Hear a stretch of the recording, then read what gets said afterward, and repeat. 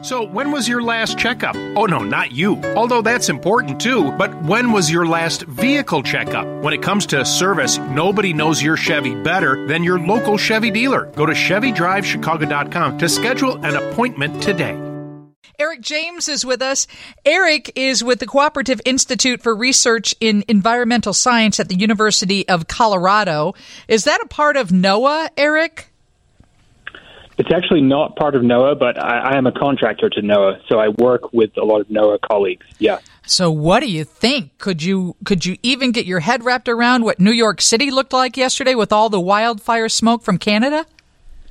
Yeah, those were pretty amazing scenes. It's a pretty extreme situation for the smoke, and there's a number of factors that have been contributing to that. So first of all, we've had like a really extremely warm and dry month of May in much of Canada, starting out kind of in western central Canada and then gradually moving over into Quebec where the current really active fires are.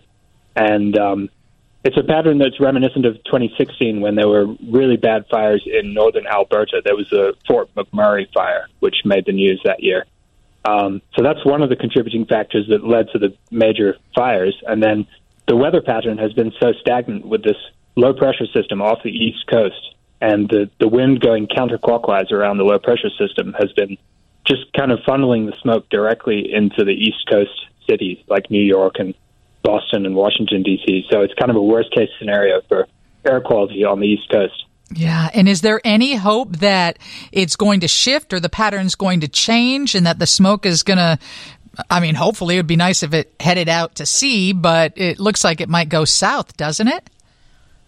Yeah, the pattern is gradually shifting, and the smoke today has been more to the south of New York City and off to the west in kind of the lower Great Lakes area.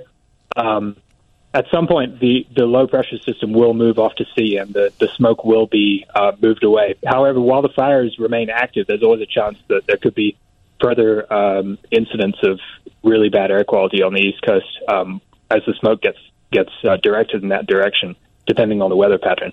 Yeah, and is this just the beginning of what we're going to see summer after summer? It's possible. I don't know that much about wildfire history in Quebec, but this seems unusual to have such huge fires in southern Quebec, especially this early in the year. In the western U.S., we're more familiar with seeing smoky skies, but it's possible that as the higher latitudes warm more rapidly due to climate change, it's possible these types of fires will become more common and air quality concerns will be more frequent along the East Coast. Eric James is a modeling expert with the Cooperative Institute for Research in Environmental Science at the University of Colorado, a contractor with NOAA. Driving into the city today, the city of Chicago, boy, it looked unlike anything that we've seen at least this season so far, where you see the outline of the buildings and it's very hazy. I don't know if that has to do with the wildfires or if it's just the state of the air in the city. What is your thought on that? I think there has been some smoke in the Chicago area. There were some fires in Alberta and British Columbia that were very active earlier in the summer. We actually had some pretty bad air quality in Boulder, Colorado, a few weeks ago. Those fires are still active, and they're still pumping out a lot of smoke. So I think probably some of what you've seen is from the Canadian fires. And when do you expect it to get out of here and to head out to sea? And will the smoke in this area dissipate? Is it going to go east or west? It's going to go east, right?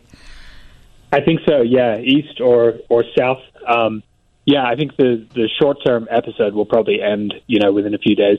There could be more smoke coming from the Alberta and British Columbia fires, though, unfortunately. So it's probably not the end of the smoky skies that we're going to see in the coming months. Thank you so much for joining us, Eric. I hope we can have a conversation again. Thanks for having me. Steve has your news coming up next from the Northwestern Medicine Newsroom.